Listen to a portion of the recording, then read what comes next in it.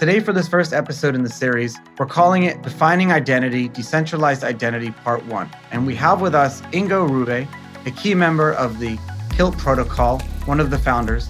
Ingo's expertise lies in utilizing advanced technologies to build a more secure and private digital ecosystem. His work with the KILT protocol, a blockchain-based protocol for issuing self-sovereign and verifiable credentials, has put him at the forefront of this whole Web3 identity revolution. So let's dive right in. Ingo, thank you so much for coming on the show. Well, thank you for having me. This term gets thrown around a lot, identity. What does it really mean in the context of Web 2? It's evolving over the years. What's the history of identity in the early internet? What was like the first, not commercial application, but the first time as people started to use the computer and the internet? What were the first times that this came into play? Actually, I'd like to start even earlier because identity was there even without computers. Interesting finding.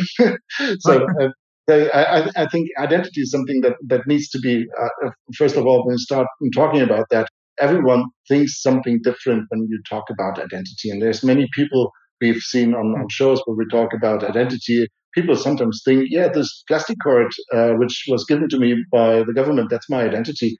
And it's always interesting to tell them, no, that's not your identity, that's a plastic card. That really makes a difference because your identity is much more than your nationality or something, or your identity is who you are, and is also what other people say about you. And these things are really important to understand. So identity in any world, if that be Web 2, Web 3, or the physical world, they always consist of two things. And the first thing is what we call an identifier. An identifier is in the physical world something like your face or your fingerprint or your signature. These are things which you thoroughly control, right? They are not given to you by a company or a government or a blockchain. They're just there. They're yours, right? And you control them 100%. No one can switch off your face or switch off your fingerprint.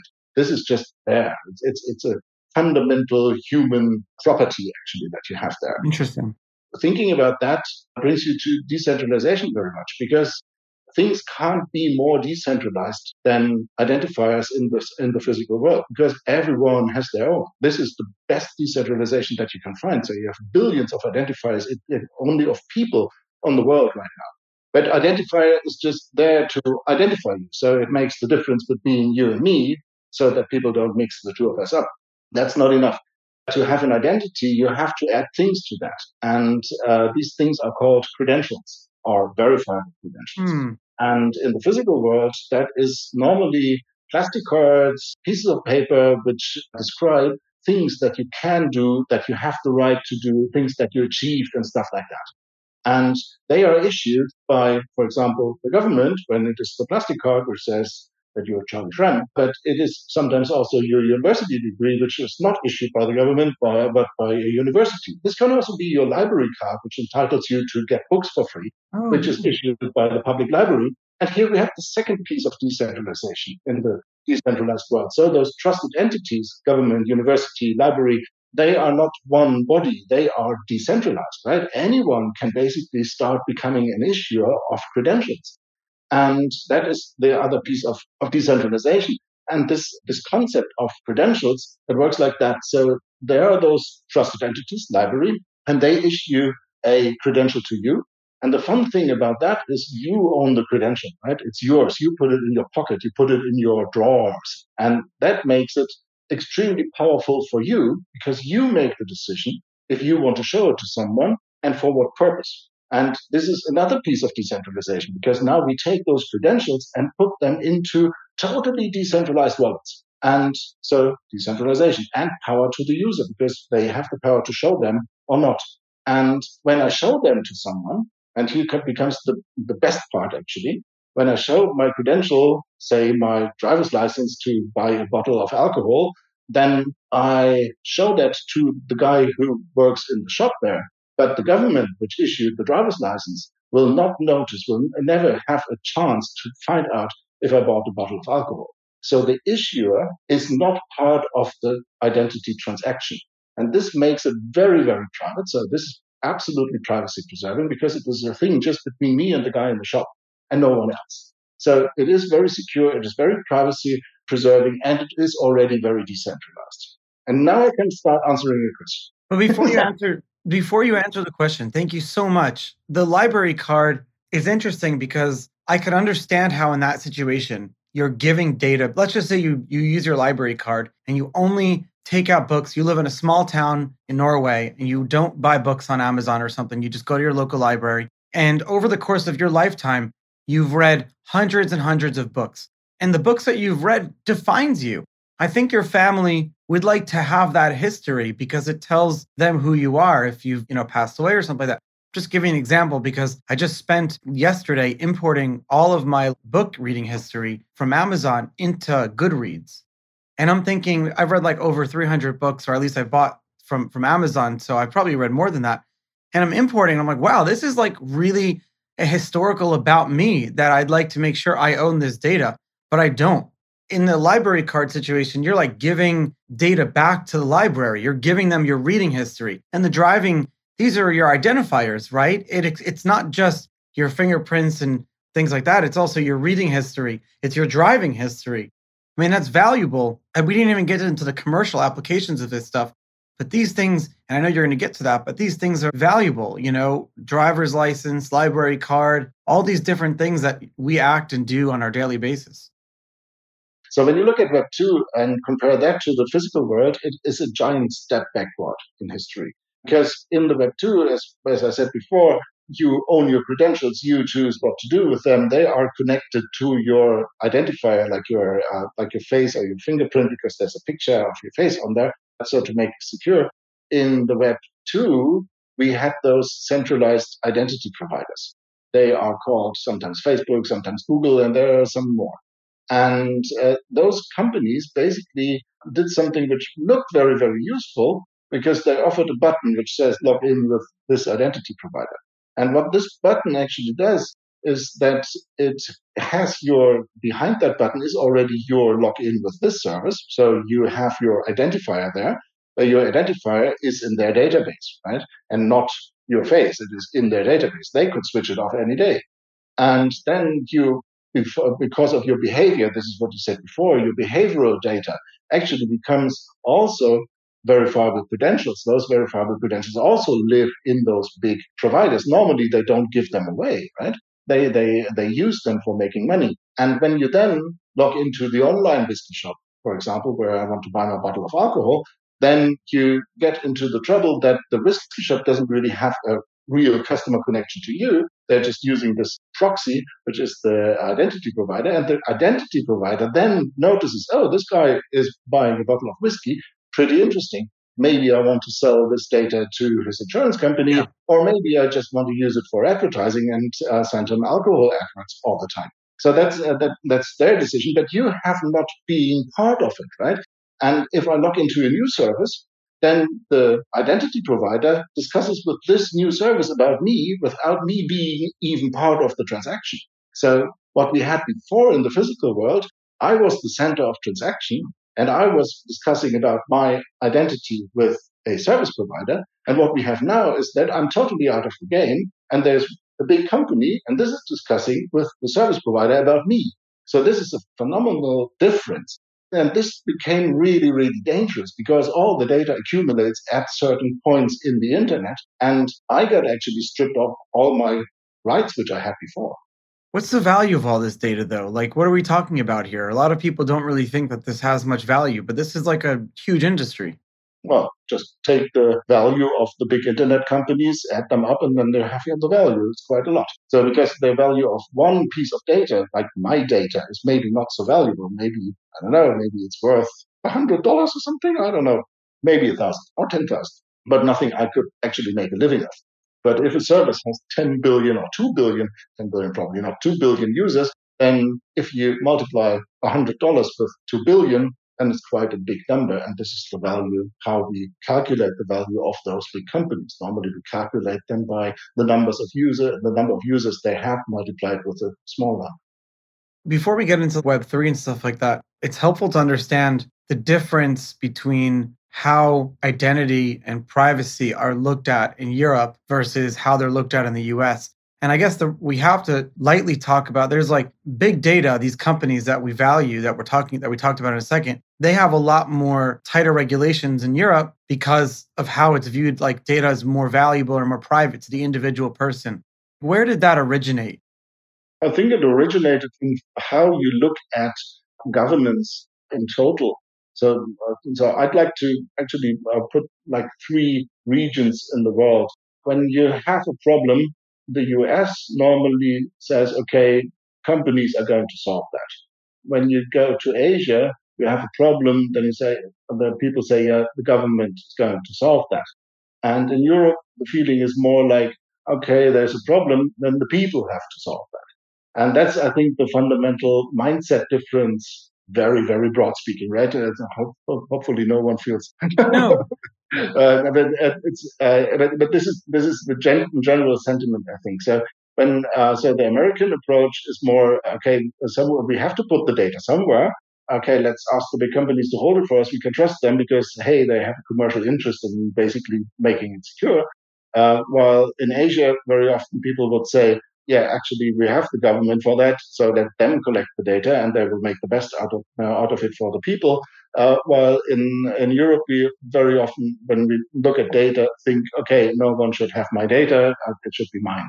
I think that's the idea about data. This is where the whole GDPR thing originated in, and yeah, I think it's not well. You can always discuss it how they regulated it, but regulating it was not such a bad idea. No, like whenever you go to Europe, actually, it's different for an American because all of a sudden every website is asking me to like accept cookies and they're like consent act and things like that. Yeah, which doesn't really help because everyone clicks on yes. So, like, I read it though. I do read it. Yes, but this is not how you actually take care. But there's other ideas in there, and they have been pretty successful already. So it is like one of the rules in the GDPR is that if a company has data about me and I ask them to send me this data, they have to send it. And if I ask them to delete the data, they have to delete it. And if they don't do that, then they face extremely high fines. And this can go up to, I think, like 5% of the turnover of the company in the last year, which is massive for big companies. So the idea of making it really hard to unwantedly collect data about people is a nice idea. Of course, it now turned out that it is really very much in the favor of the big companies again, because they have all the computer scientists and whatnot to implement these things in a very nice way, while smaller companies have a really hard time going through their historical data and being able to delete all the data that they have about their customers and stuff like that. So it went a little bit in the wrong way, but the general idea was not bad.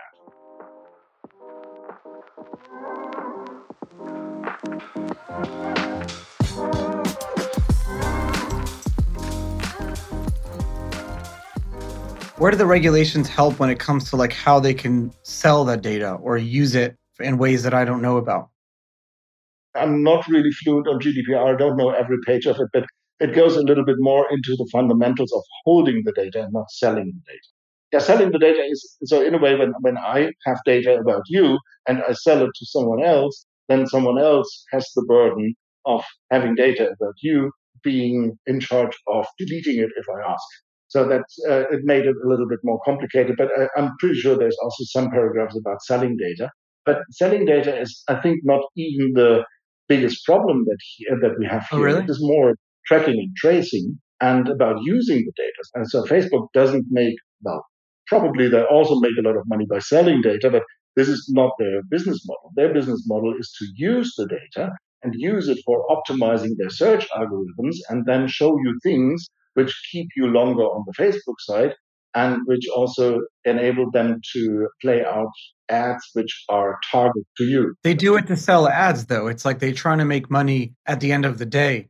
So as I'm thinking, I'm wondering what big data's pushback will be as identity moves into the decentralized world. Like, where are they going to push back on the holding of that data? But it sounds like they'll probably push back on how the data is used and sold, because at the end of the day, they're looking to make their profit. these big data companies. And if like decentralized identity could put that at risk, how do you view that? I think we're not really on the right track here because selling data and using it for making money is something different. So it's not selling data. If you ask Mr. Facebook, they probably won't say, we're selling data. They're saying we're using data. It's using data for selling ads or selling placements of ads. So that's I think that's a huge difference. Selling data is the guys who tell you, hey, I got 1 million email addresses. I'm going to sell them to you so you can spam the guys. So this is selling data. This is definitely not allowed. But you shouldn't do that. But using data is a totally different thing.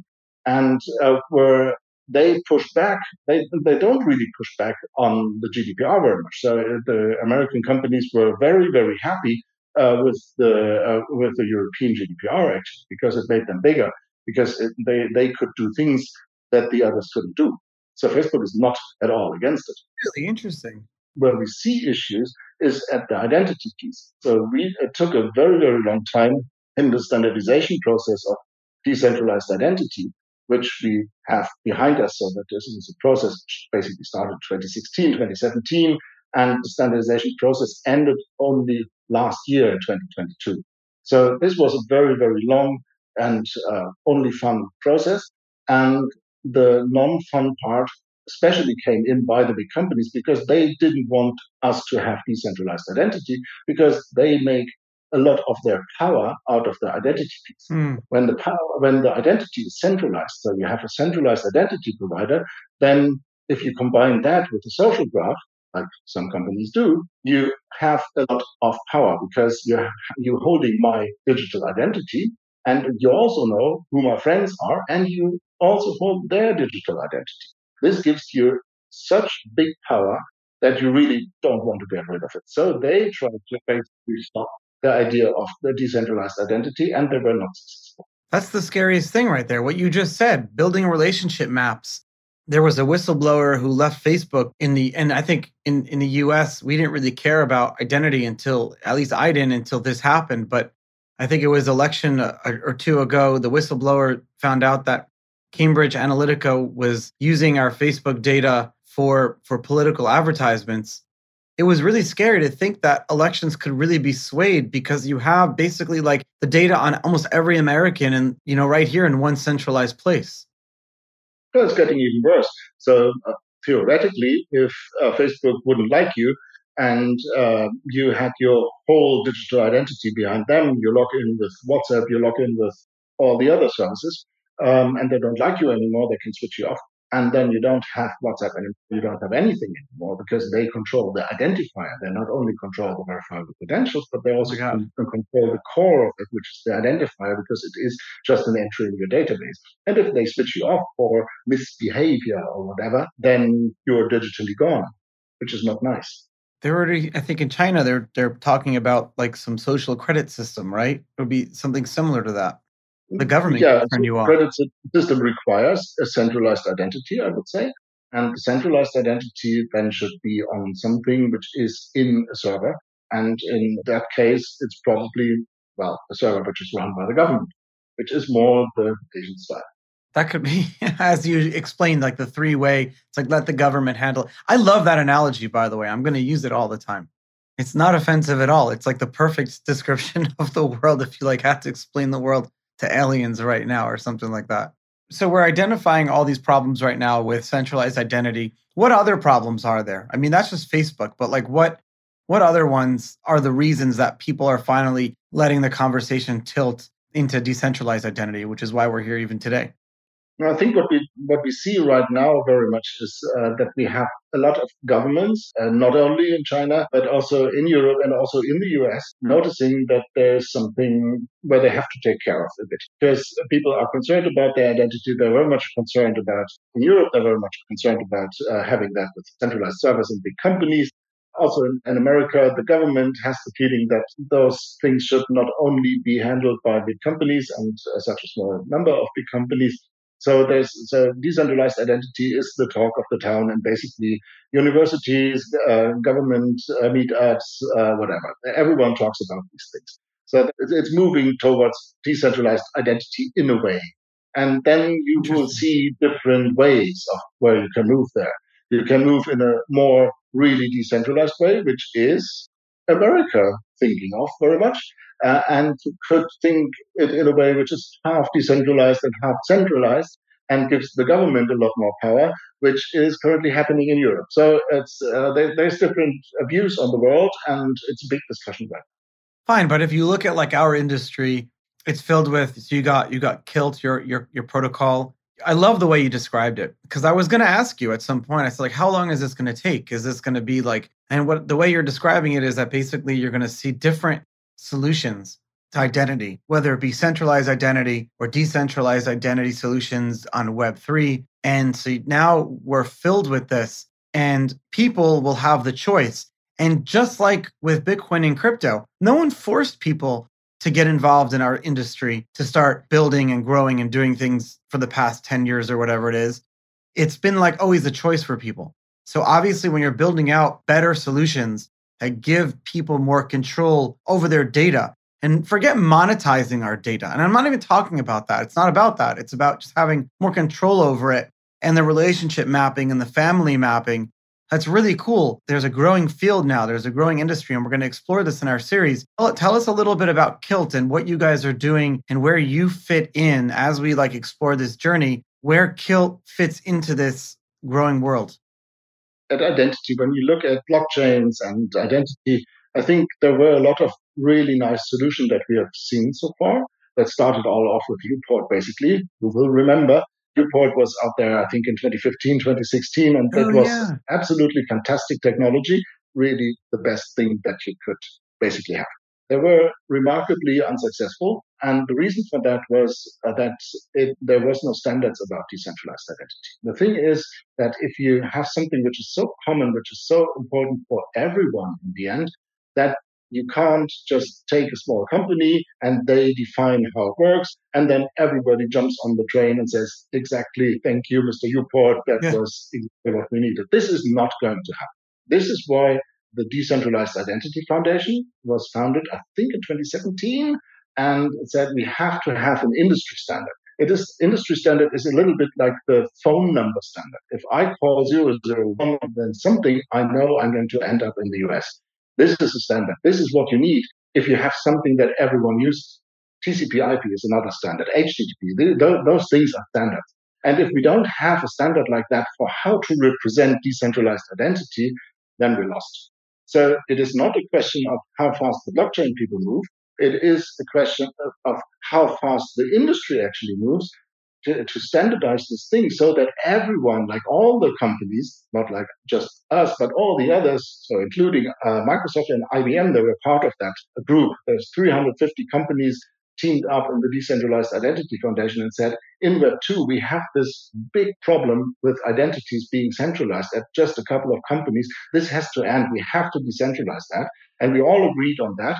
And then it took 6 years to actually standardize this thing and come up with a common standard where everyone says, okay, this is exactly how an identity or phone number or something looks like. And that was, like I said, a big piece of work. 350 companies. Wow. Align them, not easy, but now the standard is out there, and now there's a chance that we grow, right? So because the industry is just starting to jump on a standard, not on an idea of a startup. So now as we have the standard and everyone says, yeah, this is how identity looks, now everyone can start building applications on top of that. And this is what we do is basically we build the infrastructure for the applications. So what we do is we implement the standards, nothing else. It's just the standard. It's called DIDs and verifiable credentials. They are well defined, and we make an implementation. You think that AI, though, in the last year or two has made this conversation more at the forefront now because what you're doing at the foundation? Because that's really 350 members. It's not a big discussion there because identity is not only for people. So DIDs are not defined as the person. This could also be an AI. It could also be a service. It could also be a device. Everything basically can have a decentralized identifier. You don't have to limit it on, well, you would even go wrong if you limit it only on person because there's so much more than persons around. I guess what I was getting at is that people, once like ChatGPT and some of these newer things came out and they're seeing how their identity and their data was being used to like monetized in a different way. Now the conversation, at least here in the US, has been a lot more about how is our data and our identity private and what we do and things like that. And so I think it's been a positive for you probably. AI is going to be one of the biggest factors for us to actually be successful, probably because there's a lot to do in this field. And I think we will have one show only on AI here in this series. In general, I think it's not only AI which is pushing it. It's the general sentiment that something is wrong in the Web 2. And this is why we all start those Web3 activities. It's not only identity, it's also ownership. There's a lot of things which go wrong in the Web 2 and which are slowly moving into Web3 solutions. And there's many of them already out there. I think the first which was actually there was Filecoin, probably, or IPFS. That was decentralized storage. Hey, we didn't have that before. That's Web3, right? And we see the people, and also not only the people out there. It's also industry out there, which sees, do we really want to have all the storage that we need with one company? What if they turn bad? What if they get switched off by a government or whatever? So why wouldn't it be better to actually have this decentralized? For storage, you can very easily, as a manager, you would see that, oh, wow, I shouldn't have everything on one place here. So let's decentralize that. That's what Filecoin solves. And then there's the problem with identity. If I, as a company, when I do not have direct access to my customers because there's always someone in between, this is a threat. Yeah. And then you think, okay, maybe the centralized identity is not such a great idea. And first, you probably think, oh, can I be that threat?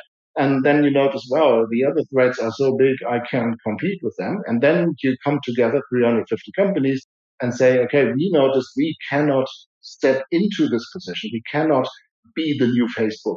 No chance, we're too small. And so as we can't be it, so how can we at least decentralize it in a way that the user controls it, because then we have direct contact to the user. And this is what decentralized identity is all about. I love that as a podcaster, but also like I love that the relationship will be mapped in the future between a customer or listener, the issuer, going back to the beginning of the episode, the identity. It's all about, like you said, it's about bringing it out of the fog, right? It's about taking it and creating unique identifiers in a decentralized manner and creating standards for how it's all hosted and managed. But then you can create these beautiful relationship maps. And I think that'll be further for really good economic purposes. We're going to go into all these different things in this series. Before we wrap up this episode, is there anything that we missed here? You want to summarize what we talked about in this episode? Well, I think what I'd like to summarize is that we need to understand that Web3 is a little bit more than NFTs. Not saying NFTs are not important. NFTs represent another thing which is missing in the Web2, which is ownership. Right now we have ownership, which is repairing the Web2. But identity is a thing which has to be repaired from Web2 to Web3, storage, computation, lots of other things, payment, and so on. All these things are centralized in the world that we have now or not existent. And we have to get rid of this to repair the web as a whole, to make it a level playing field for industry to actually build great things. This is not only in the interest of the people, this is also in the interest of industry. This is where we see the movement, right? We see the movement not really coming from the people out there making a demonstration out there on the street and give me back my identity. They don't do that. We see that people in the blockchain world care very much about how to apply the cool new technology that we have at hand to solve those things, because they can all be solved by blockchain. And we see now that the industry is basically jumping on this train because they see that they have better conditions in the Web3 than they had in the Web2. So this is maybe the point that I want to make. Beautifully said. Thank you so much for coming on the show today. I'm excited to talk to you over the next couple of episodes. We're going to be discussing all the different facets of decentralized identity. We have some other guests. We'll be talking all about it. Thank you for joining the show. Thanks everyone for listening.